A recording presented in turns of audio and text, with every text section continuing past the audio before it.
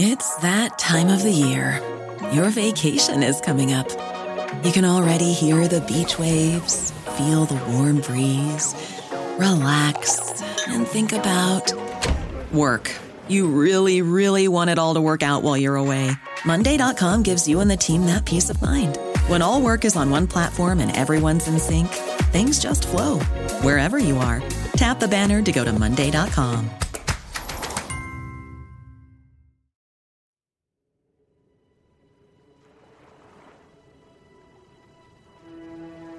Welcome to the History of the Netherlands, where we explore the events and characters that, over time, have transformed a swamp into an amazing modern marvel. This is episode 5.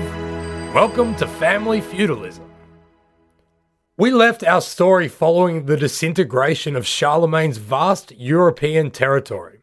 By the late 800s, his descendants had torn it apart in the way that their Frankish family tradition had demanded. Before we get into what happened from there, at least in regard to the power play machinations of blokes with swords part of the story, there are a few things that need to be mentioned. In the medieval era, the rights of a feudal nobility in Europe became entrenched in the social zeitgeist. The idea that there was a ruling class was not doubted, and the vast majority of people, the commoners, still had to and did pay homage to the recognized rights of that nobility. Sure, they would have grumbled against it and joked about it amongst themselves and sometimes in public, yet they still had little choice, as the power of the nobles lay in their control of land and resources, and the common people were a part of those resources. Since the structure was also hierarchical, that homage, and importantly also taxes, had to move upwards, from commoners to small land-owning barons, up through margraves, counts, dukes, princes, kings, emperors, and what's above the emperor? Oh, Yoda. Secondly, at this stage in our story, if we are not including the presence of the church in everyday life, then we are neglecting what would become a very enduring and influential condition of life in the history of the Netherlands. The conversion of the Merovingians in the 400s had authorized Christian missionaries and the ecclesiastical establishment to begin founding churches, abbeys, cathedrals, and of course regional centers of powers called bishoprics. With the push of the Merovingians, these lowlander Salian Franks who preceded Charlemagne to the south from the 6th century, and with the establishment of their capital in Paris, the focus of Merovingian culture was removed from the lowlands. Besides, Christianity had not truly taken hold amongst the common people as it had amongst the ruling aristocracy. Most of the general populace was still pagan. It was not until the 500s that missionaries en masse made their ways into the lower Frankish wilderness, setting about trying to truly turn the lowlands Christian. Monks, nuns, and abbeys beget monks, nuns, and abbeys. Not only did the abundance of monks, nuns, and abbeys increase the amount of missionaries setting out to spread the good word, but it also nurtured literacy. Although countless documents do not survive history, many do, and they give us rare insights into the minds of people who themselves have long gone. Countless monks and nuns copying texts and generally just writing stuff down are the real heroes in European history, because without them, our history would only be oral, and we would be substantially more ignorant about the past than we are now. Saint Armand was one of the most influential, spending around half a century working to such ends. He pushed to make baptism compulsory, and he focused on just making sure everybody was a Christian. He also founded important and long-lasting abbeys, such as St. Bavo's in Ghent. It was those who succeeded him, driven on by a standard of enthusiasm which he had set, who spent the time required in regional areas to ensure that Christianity became a part of the social fabric. The names of some of the most influential of these survive. Around the Scheldt, which borders today's Netherlands and Belgium, it was St. Eloise. Along the Meuse, today around Limburg, was St. Remarkle, and in Toxandria, pushing north into the boggy swamp around today's Breda, was St. Lambert. So, by the time we get to the 10th and 11th centuries, which are the focus of this episode, Christianity is once more pretty well poised to start playing an extremely constant and significant role in everyday life, but also in higher realm politics. So throughout all of this, we must not forget about the church. And lastly, also keeping in mind that during all that we are about to relate, both the real and imagined threat of Viking attack, as we covered in the previous episode, is still a constant until about the early to mid 11th century. So if you're ever finding yourself sitting back complacently and calmly listening to this and thinking, this doesn't sound too bad, then imagine a larger, scarier, more mustachioed man than you holding a big axe and running angrily towards you. We left our tale at the end of the previous episode, around when Charles the Fat was deposed by his nephew Arnulf, who thus took on the title of King of East Francia. At the same time, West Francian nobles elected a different guy, Odo, as their king. Middle Francia, lying between the two larger kingdoms, and which included, of course, our beloved swamp, was divided up between them, which resulted in the county of Flanders becoming a part of the Western Kingdom and the rest of the lowland territories, collectively called Lotharingia, becoming part of the Eastern one. West Francia is basically today's France, while East Francia is basically what would eventually become the Holy Roman Empire. To try to make it less confusing, we are going to try to stick to the names France for West Francia and the Empire for East Francia, but we may mix it up a little bit. As for Lotharingia, which included the rest of the lowlands besides Flanders, what had emerged by the latter half of the 900s were a bunch of different counties with varying geographical peculiarities, populations, cultures, resources, and trade connections. Their counts ruled absolutely in their localized areas. In the south of the lowlands, these counties were Hainaut, Namur, Limburg, and Luxembourg. In the north of the lowlands, Brabant and Gelders. And then there was Friesland, which is just so remote in the north that it just rocked along, doing its own thing for most of the time, taking measures either for or against the emperor and the Saxons insofar as it suited the interests of the Frisian ruling nobility, who would not have called themselves Franks.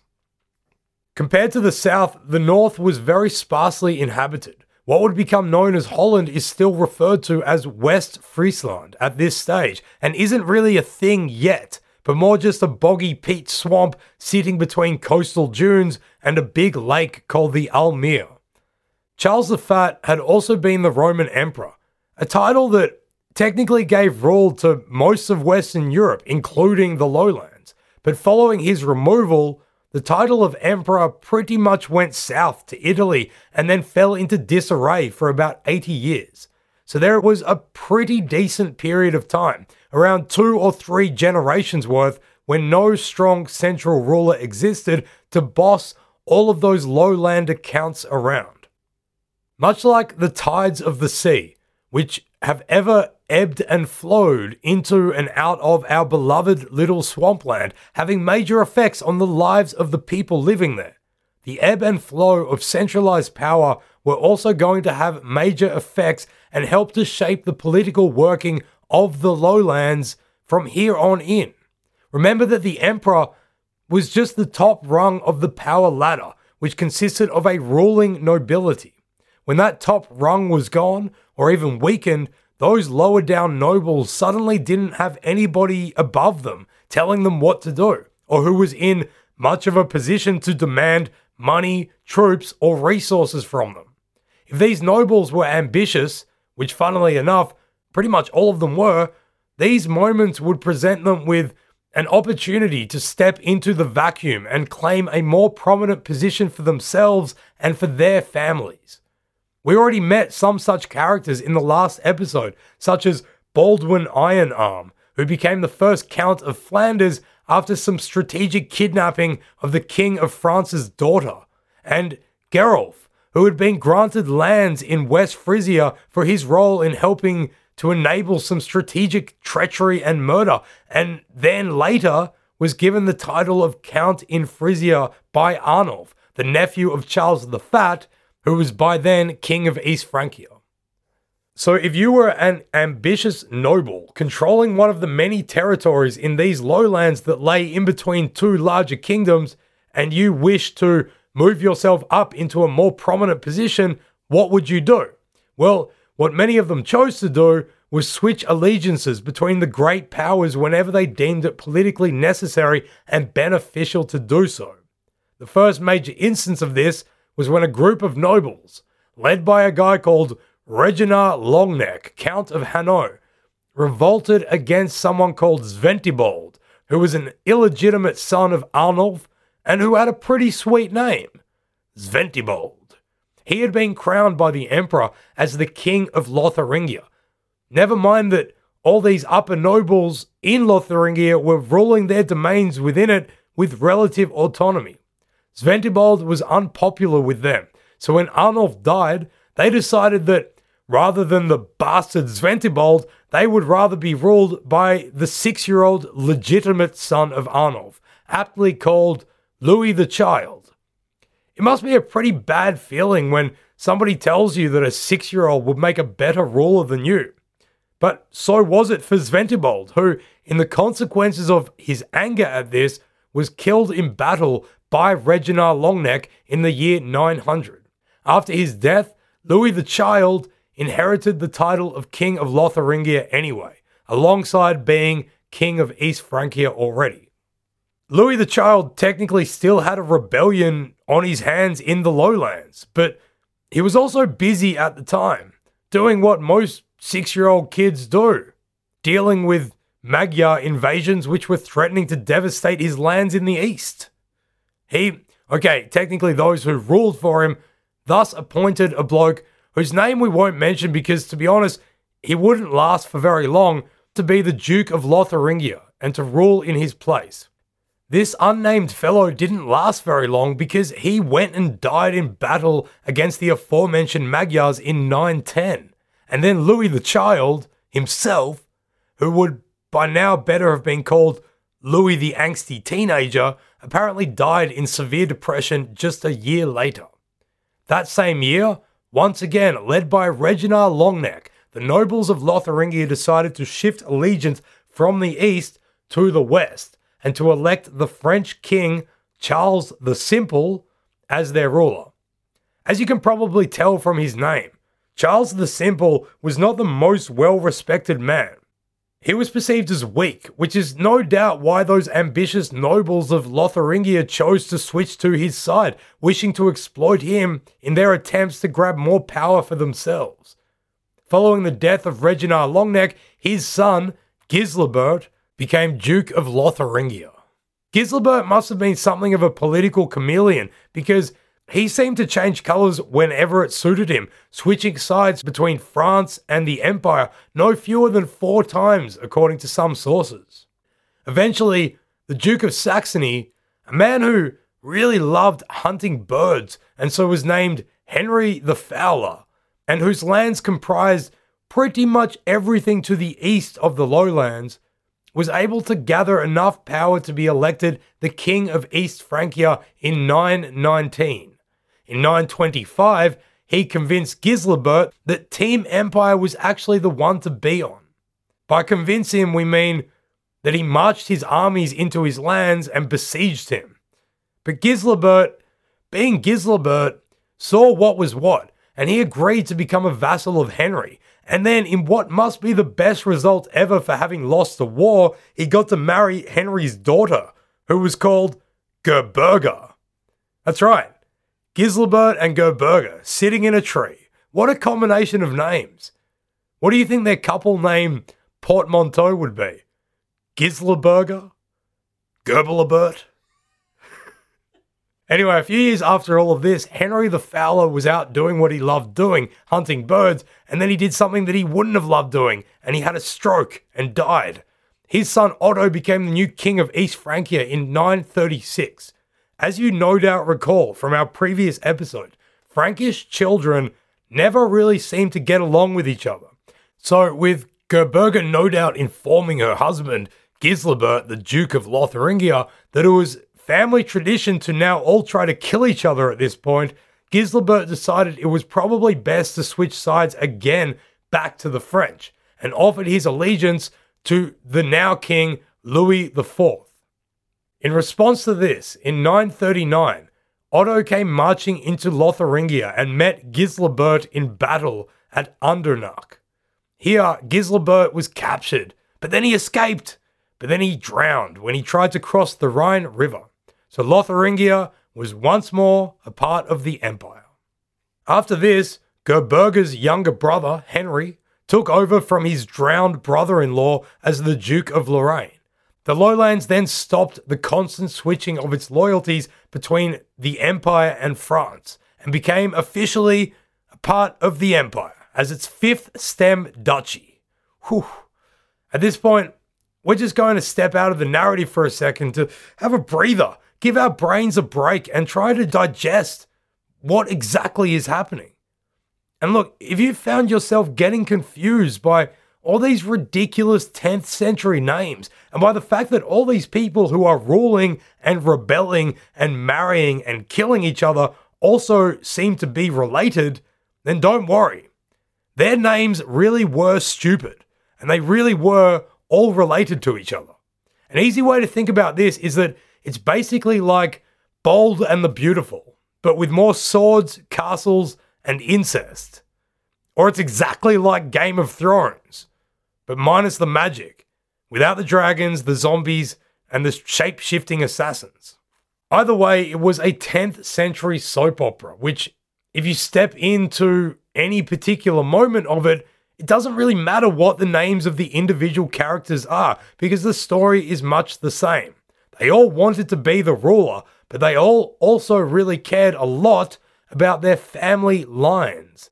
If you had no chance to be ruler yourself, the next best thing would be for your children to get in a queue for powerful positions, or in the case of women, to be married into that queue, to be married to a ruler or a future ruler.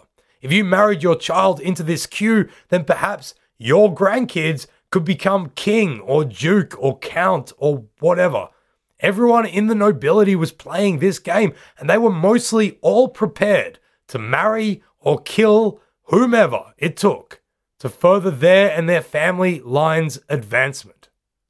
And whilst it's entertaining for us in the 21st century to hear all about the double-crossing, side-switching, chameleon-like antics of people like Gislebert, it must have been pretty difficult for the people who lived underneath the rule of these nobles, and who would have been forced to pay taxes, join their armies, provide them with food and supplies, and who probably spent a lot of time scratching their head, wondering whether today they were being sent to fight for the sovereign of France or for the empire. The thing is, though, that there were other major cultural forces at play, especially on the common folk, and the biggest of these by far was the church and the changes that it undertook during those years. So once again, let's not forget about the church. By the turn of the 800s into the 900s, the church in Western Europe was not in its greatest position of strength. Remember those Vikings? Well, their targets were often the abbeys and churches that had increased from the 500s, which we spoke about at the start of this episode. But by now, many of the things that were of value in them were seized and plundered. Monks and priests were slaughtered and many fled. At this time, the Catholic clergy could still marry, and so many priests had families and other loved ones to care for. There was a general economic depression, and as abbeys required land that was granted by the privilege of the nobility, they were dependent on these highly political and feuding creatures who were supposed to be running the whole joint. Often, the nobles ravaged and exploited these places just as badly as Vikings did. In 910, the Cluny Abbey was founded in southern Lotharingia, and because of various reasons that we are not going to go into, was able to establish itself as independent. This would become the most famous and influential medieval monastery in Western Europe, and that influence would certainly come to bear on the lowlands. Its abbot answered only to the Pope, and so a revised Western monasticism was able to develop relatively free from the demands of the nobility, and was rather able to push back against them and their incessant wielding of power. Cluny was a Benedictine abbey, which invoked a humble, frugal, and pious form of monasticism. As these humble, frugal, and pious monks wandered down towards the lowlands, they built rural churches and abbeys, and their piety drew the citizens of society to them, not only to attend church and hear these monks speak, but to be provided with a group of solitary but exemplary dudes who would make you feel guilty because you weren't as pious as they were. Guilt was a burden that could be shared by commoner and noble alike. In the lowlands, particularly in present-day Belgium, the spread of what would become known as the Cluniac reforms was greatly assisted by the work of a man called Gerard de Brong. He was of noble rank and had been a warrior, but later in life turned towards Benedictine monasticism, returning home to build a church on his family's estate. He would then spend 4 decades reorganizing, reinvigorating, and rebuilding the church in what is today Belgium. Amidst this renaissance, citizens generally became compelled to provide for the pious and frugal monks, to make donations to the causes of building the abbeys and monasteries and churches, donation for the goodness of the soul. The nature of Benedictine humility came to bear on the Christian burden of guilt, especially amongst the nobility, leading to nobles making more and more valuable donations to the church, helping to increase its wealth. All this served to pick the church up from its knees, following centuries of Viking raids and exploitation by the nobles. The influence, prestige, and actual means of wielding power all began to increase for the church from here on. Socially, what this reform did was allow for the establishment of the clergy as dependable authorities on whom the people saw as not only infallible but utterly trustworthy. As during the 900s, the great nobles played their tumultuous games of stabby stab stab and "this is my castle now, buddy," the church became a consistent force in the everyday lives of the common citizens, regardless of whether or not their liege lords shifting allegiances made them pawns for the French king or for the emperor. Very importantly for us, in around 922, a piece of land was granted in the area that was variously known as West Frisia or also Kennemerland, to a count who had been striving to maintain a hold on power against unruly Frisians to his north and northeast. His name was Dirk, and on the land he received, he would found a nunnery, which would become a monastery that espoused the exact values of the Cluniac Benedictine reforms. Dirk would later become known as the Count of Holland, and is believed to have founded a town that would later become the city of Dordrecht. Of course, the members of the bishopry, sitting at the top of the ecclesiastical tree, were also playing a political game.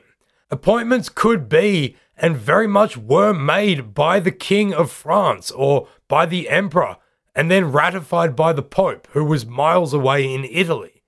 Eventually, this all became a matter of who you knew and whose political agenda your appointment would benefit. Once you had a foot in the door, as, say, a deacon, you may one day become a bishop, and then perhaps an archbishop. By that stage, you are living like a prince. Perhaps, though, if you play your cards right, you could one day be elected as Pope, and then you are pretty much amongst the most powerful people in Europe, if not the most.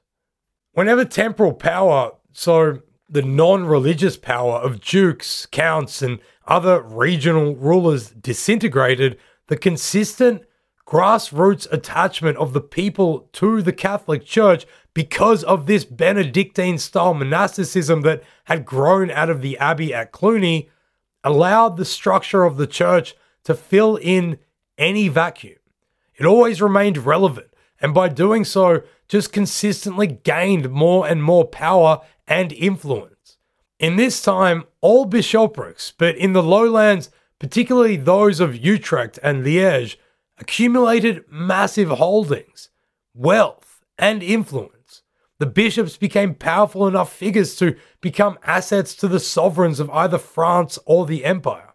However, they also technically only owed allegiance to the Pope, who, being half a continent away on the other side of a mountain range, nobody really cared as much about as what they might have said they did.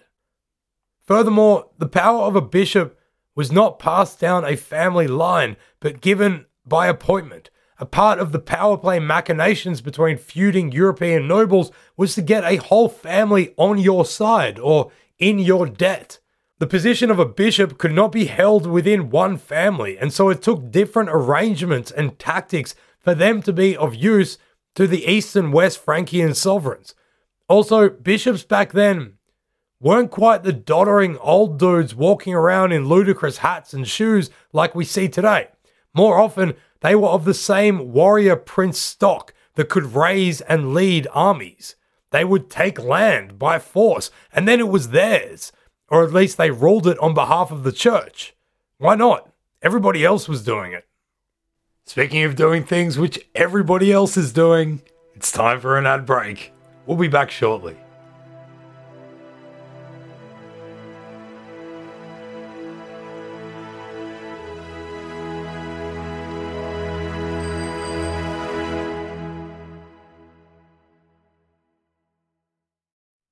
One way that the German kings in East Francia sought to maintain power in the lowlands against the church was by appointing favoured members of their nobility into ecclesiastical positions. If a vassal of the king, a count or a duke or whatever, also became a bishop, then the resources of church land and influence of that church in general could be used to the benefit of the king.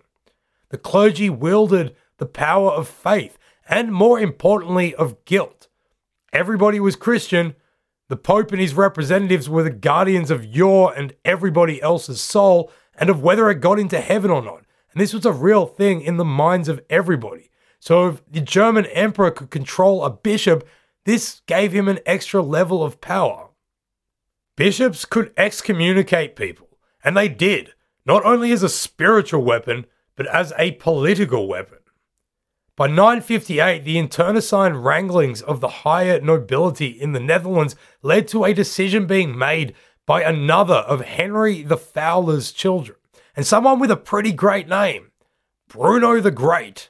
He was exactly one of these religio-political warrior beasts, both the archbishop of the very powerful Diocese of Cologne, but handily also the brother of Otto, who was by now King of Germany. Bruno was therefore given the lay title, Duke of Lotharingia. But after yet another revolt, this time by a grandson of that old foe of the emperor's, Reginald Longneck, his name was, wait for it, Reginald III, the Count of Hanau, Bruno the Great decided that Lotharingia was pretty ungovernable, and so he split it into two smaller, easier to control regions that would then become known as Upper and Lower Lorraine. What we care about is the lower part. It encompassed basically all of today's Netherlands, including Friesland, as well as a vast chunk of eastern and central Belgium, remembering that the very western part of Belgium, Flanders, was still loyal to the French king. Lower Lorraine also included much of Luxembourg and a part of the German Rhine River Valley. After his attempted revolt, Reginald III was exiled by Bruno to Bohemia. Bruno stripped him of all his lands and created the position of a lieutenant of the king to oversee the governance of Lower Lorraine. To this position of power, he elevated one of the higher nobility, the Count of Ardennes, whose name was Godfrey. Now imagine that you are a young, powerful noble in the lowlands. In fact, you are a great-grandson of that famous and great Reginald Longneck, who had persisted so much for liberty from either of the west and eastern domains. For years, savvy political moves have been made by your grandfather and your father to benefit the line of rulers to which you now belong. You would have been looking out beyond the horizon of your adolescence towards a time when you would have been the count yourself, and maybe you'd have the opportunity to expand your power base and extend your territorial borders. And now, a really annoying, distantly related in-law of yours, who's got a fancy job and thinks he's so great that his name is literally the Great, goes ahead and strips your father of his lands and thus you of your inheritance, creates a whole new political entity to which you are now most definitely a subject, and then promotes another count to the job of ruling over you and everyone you know. And that other count, no less, carries a name like Godfrey. Well, my dear medieval young lowlander noble, you would not be too happy at all. In fact, you might feel fairly aggrieved and insurrectionally minded towards this, which is exactly what the sons of the Count of Hanno, called Lambert and another Regina, which was obviously their favorite name at the time, it's how they felt towards this impugning upon the independence of their and their family line's interests. They went into rebellion once more, but eventually came to terms with the king of East Francia, who by now had regained the title of the emperor. So it is from here that truly we must refer to East Francia / Germany as the Empire. Not only because it's kind of chronologically correct, but also because it's just a badass name. The Empire. Following their rebellion, the two brothers became solidified as the Counts of Louvain and Hanau, respectively. This is also important, as from these two family lines, much more would stem. Remembering the importance of family lines at these times, in the minds of their kind, the nobility in general adhered to the greater strength of the most noble family names.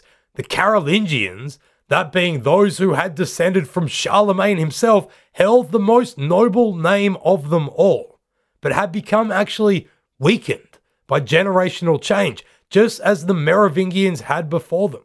There is much to be said for the process of generational change on a family of conquerors. The tenacity, skill, and hardship needed to take a throne is not then really bred into the confines of soft palace life that follows the taking of a throne. Spoiled and entitled youth are not the mold of hardened conquerors. Charlemagne, one might guess, might not have seen himself reflected so well in the softness of those who, 100 years after him, still bore his lineage.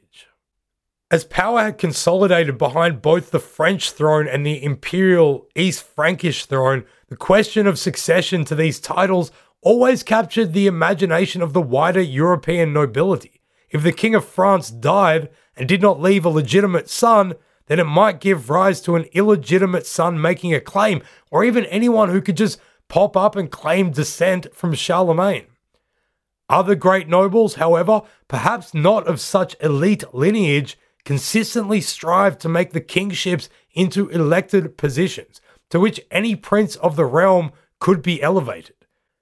In France, in fact, once in the 9th century and once again in the 10th, non-Carolingians were elected to be kings. However, the value and virtue put on the strength of a name, and in this case the Carolingian, meant that those with any connection to the name could very, very easily put a case forward that it was their bum that should be seated on the throne.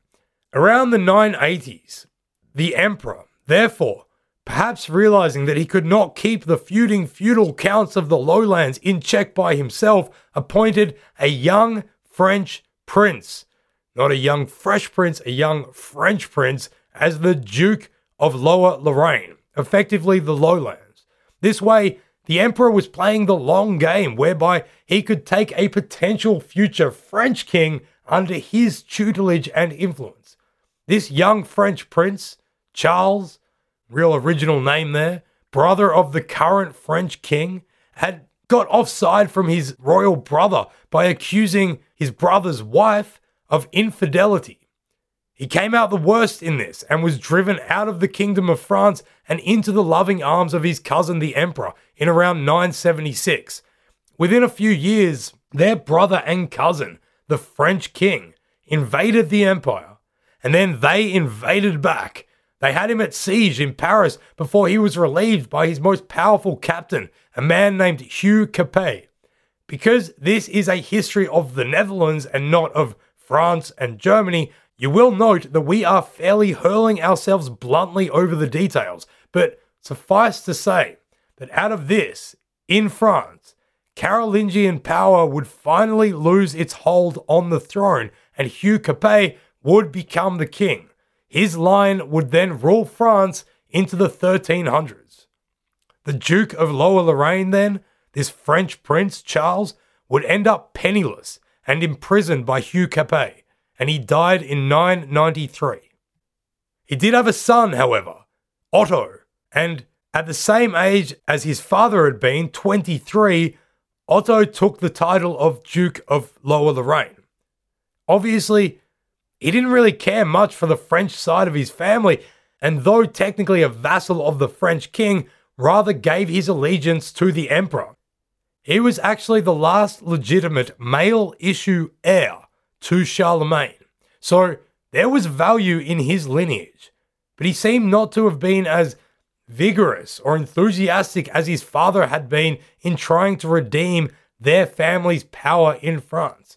When he died, which happened perhaps in 1006, but also perhaps in 1012, he did so with no heir or issue, as medieval nobility were wont to refer to their offspring. Now, with no obvious successor to the Duchy of Lower Lorraine again, the whole chaotic wheel of lowland noble aspirations would turn into hectic motion.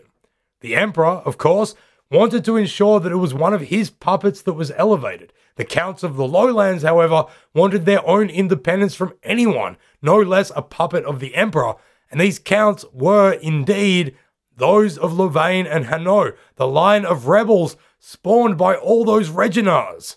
So, coming into the mid-1000s, the French king was weak, the emperor was struggling to rein in these Dutch nobles, and some of these nobles were steadily trying to increase their power. Whilst talking about all these counts and their fiefdoms, we have not touched sufficiently enough yet on what was definitely, at the time, the most powerful and important of them, Flanders. We thought we would give it its own little section within the folds of this fable of family feuding and feudalism. We know that the Counts of Flanders had a penchant for the name Baldwin, taken from the first of them, Baldwin Ironarm, who was around in the 800s.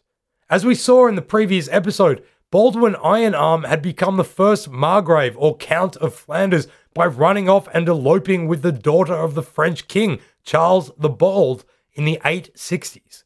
From that early point, Flanders was a vassal of France, as opposed to the other lowland fiefdoms, which were, as we've just been looking at, extremely unhappy vassals of the emperor.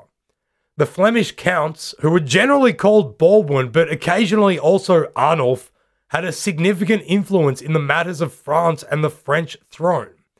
The couple's son, Baldwin II, had come to power in Flanders in 879, amidst the era of Viking raids in the lowlands and the French coast, but also at the time that the Carolingian descendants were constantly fighting over the area between the eastern and the western parts. In around the 880s, Baldwin II moved his power base north and built fortifications at Bruges, Kortrijk, Ghent, and St. Omer, all of which would become places due to leave indelible impressions on European history. This was the time that we spoke about in our previous episode, when Charlemagne's empire was being split up by his grandchildren.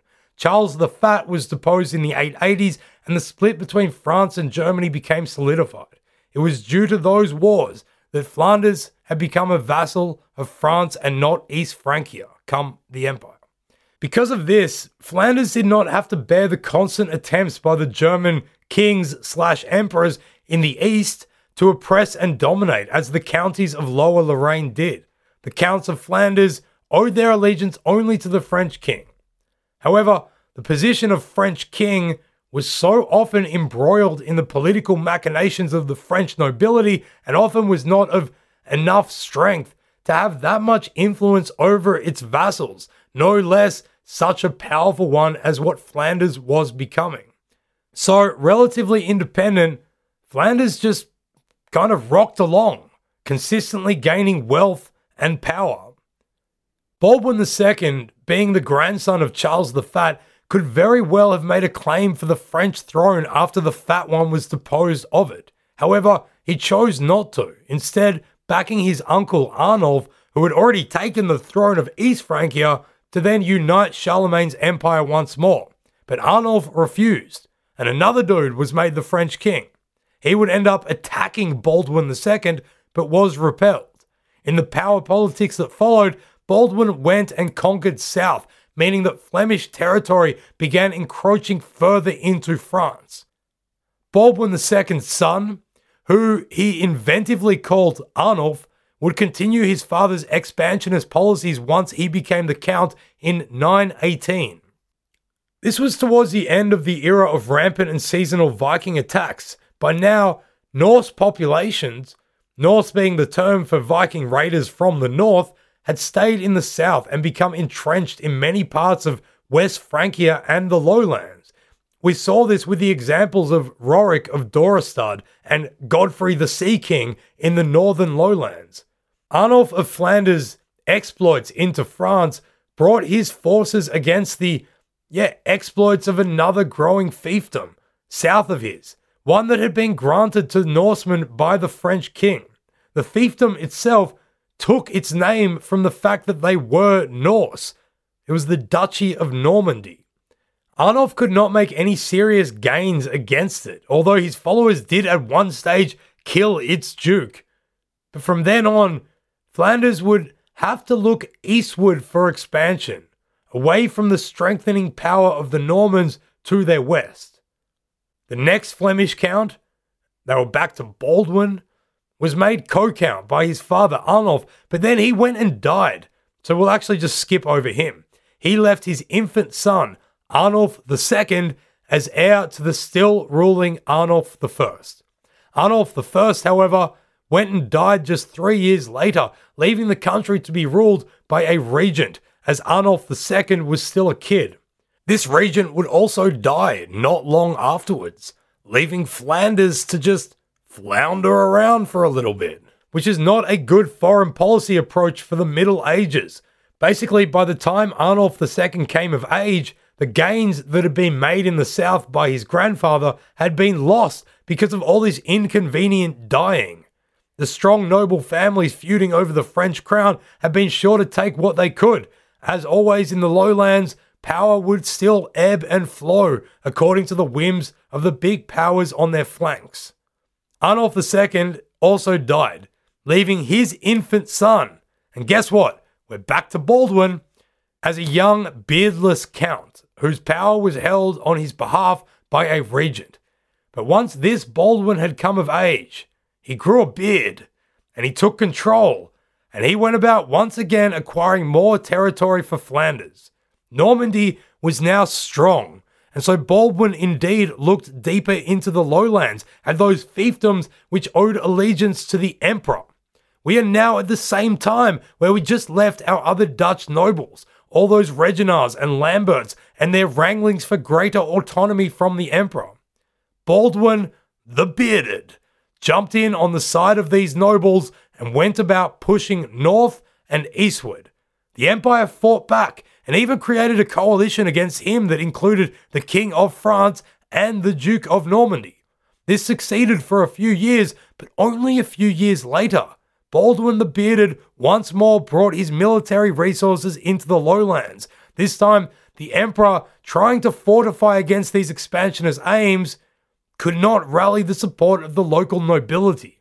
And so Baldwin the Bearded managed to do enough to then be enfiefed by the emperor with the counties of Alost to his east and Zeeland to his north. There now existed two different Flanders, all of it ruled by Baldwin the Bearded. There was his original holding of French Flanders, and now also another holding of Imperial Flanders. This made him incredibly powerful, Although a vassal of both sovereigns, the French king and the emperor, this just meant he could wield great resources and influence against and over them. William of Poitiers, the influential priest and chaplain of the Duke of Normandy, wrote of Baldwin the Bearded, quote, "The kings feared and respected him. Dukes, marquises, bishops trembled before him." End quote. Power then in Western Europe had once more flowed into the lowlands. The bearded one, although dying in 1035, would leave his son, the last Baldwin we will mention for the moment, thankfully, in quite a powerful position as Baldwin V. Baldwin V went to war again against the emperor, in which he did not fare so well, losing land to Hermann, the Count of Mons in Hainaut. If you remember back in this episode, which we are aware has been ridiculously heavy on information, the Count of Hainaut descended from one of those rebellious brothers, Reginald and Lambert, back in the 900s. The tradition of switching allegiance whenever it suited them had been very well maintained. Although Baldwin V lost land to the Count of Hainaut when Hermann died, Baldwin then married his son, whose name you can guess but we promise not to mention, off to the widow of the dead Count. Because women didn't really have any rights, this effectively put Baldwin's family in charge of Hainaut, which was one of the most powerful fiefdoms of the lowlands. This was terrible for the political position of the emperor in the lowlands, but showing how influential the Count of Flanders was, he still managed to get that marriage acknowledged by treaty by the emperor. Flanders was set. Baldwin V then made some savvy political moves. In 1053, his daughter, Matilda of Flanders, was married to the young Duke of Normandy, a guy called William the Bastard. In 1060, the French king died, leaving his 7-year-old son the throne. Baldwin V was then made the co-regent along with the child's mother, Anne of Kiev.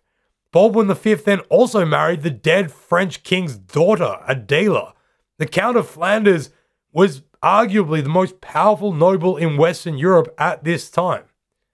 The story of his daughter's courtship by William the Bastard is uncertain, although legend has usually involved a story of William asking her hand, her refusing, and he going and taking her by force, even violently beating her. It's impossible to know, but clearly given how awfully women have been treated through history, their experiences have generally been neglected and lost to record, so we will never know. We want to rectify this somewhat by recognizing Matilda of Flanders, because she would become the first Norman Queen of England. And that brings us to this week's installment of Bet You Didn't Know That Was Dutch. That's right, the first Norman Queen of England. Bet you didn't know she was Dutch. Or Belgian, I guess, whatever. It's still the same thing at this point. The Pope actually banned this marriage before it happened. It is entirely unknown why he did this, and there is no clear consensus of agreement. But it has been widely suggested that it had something to do with them being the product of generations of close ancestral reproduction, and the Pope thought the marriage was a little bit too in the family. A remarkable thought, considering the standards of the nobility of the day. Baldwin V's regency of France ended in 1065. By this time, William the Bastard, the Duke of Normandy, was well into preparations to make an assault across the English Channel, and to go and take the English throne. Baldwin decided to back him. This was a huge investment of Baldwin's. He had an unusual position, but one that truly reflected the vagaries of European politics that we have been banging on about this whole episode. He was stuck between France and Germany, essentially dealing with the whims and wishes of those lands' sovereigns. Lowlander politics had to be about securing this tenuous position, while not being sucked in or absorbed by one of the big neighbours. The nobles in the imperial lowlands fought for this against the emperor, and the counts of Flanders, obliged to the French kings but now also the emperor, positioned themselves against losing their identity to either. Baldwin could have likely put a stop to William the Bastard's transition into William the Conqueror, had he so wished. The Count of Flanders was pretty much in charge of France, and it wasn't really in France's interest to have one of its vassals go and take over England and all of its resources. But Baldwin decided that it was in the best interests of Flanders. He actively facilitated what would become a world-changing event. From this point, this constant ebbing and flowing of power across this northwestern swampy part of Europe could not only include the sovereigns of France and Germany, but England would gradually come into the fray as well. And this too would have a huge impact on the history of the Netherlands. And so, that is where we will leave it for this episode. It has been a lot, we know. Many names, much incest, and a whole lot of squabbling over parcels of land by the people who deem themselves as noble enough to rule it, all the while endeavoring to keep their own autonomy from those that might be higher than them on the feudal ladder. But, of course, as we all know, history is not just made up of inbred nobles. Their geopolitical wranglings are the stories that have been most commonly told throughout, well, history. But during these times, countless other people lived lives that did not involve running around with their armies, selling off their daughters, marrying their cousins, and trying to elevate themselves and their family lines. Everyday people's experiences actually make up the overwhelming majority of history. And it is to those people and to the things that concerned them from the 900s to the 1100s that we shall turn to in the next episode of the History of the Netherlands. Thanks for listening to History of the Netherlands. You can get detailed show notes at our website, historyofthenetherlands.com. From there, you'll be able to find other podcasts and projects that we've created. This is a production of Republic of Amsterdam Radio.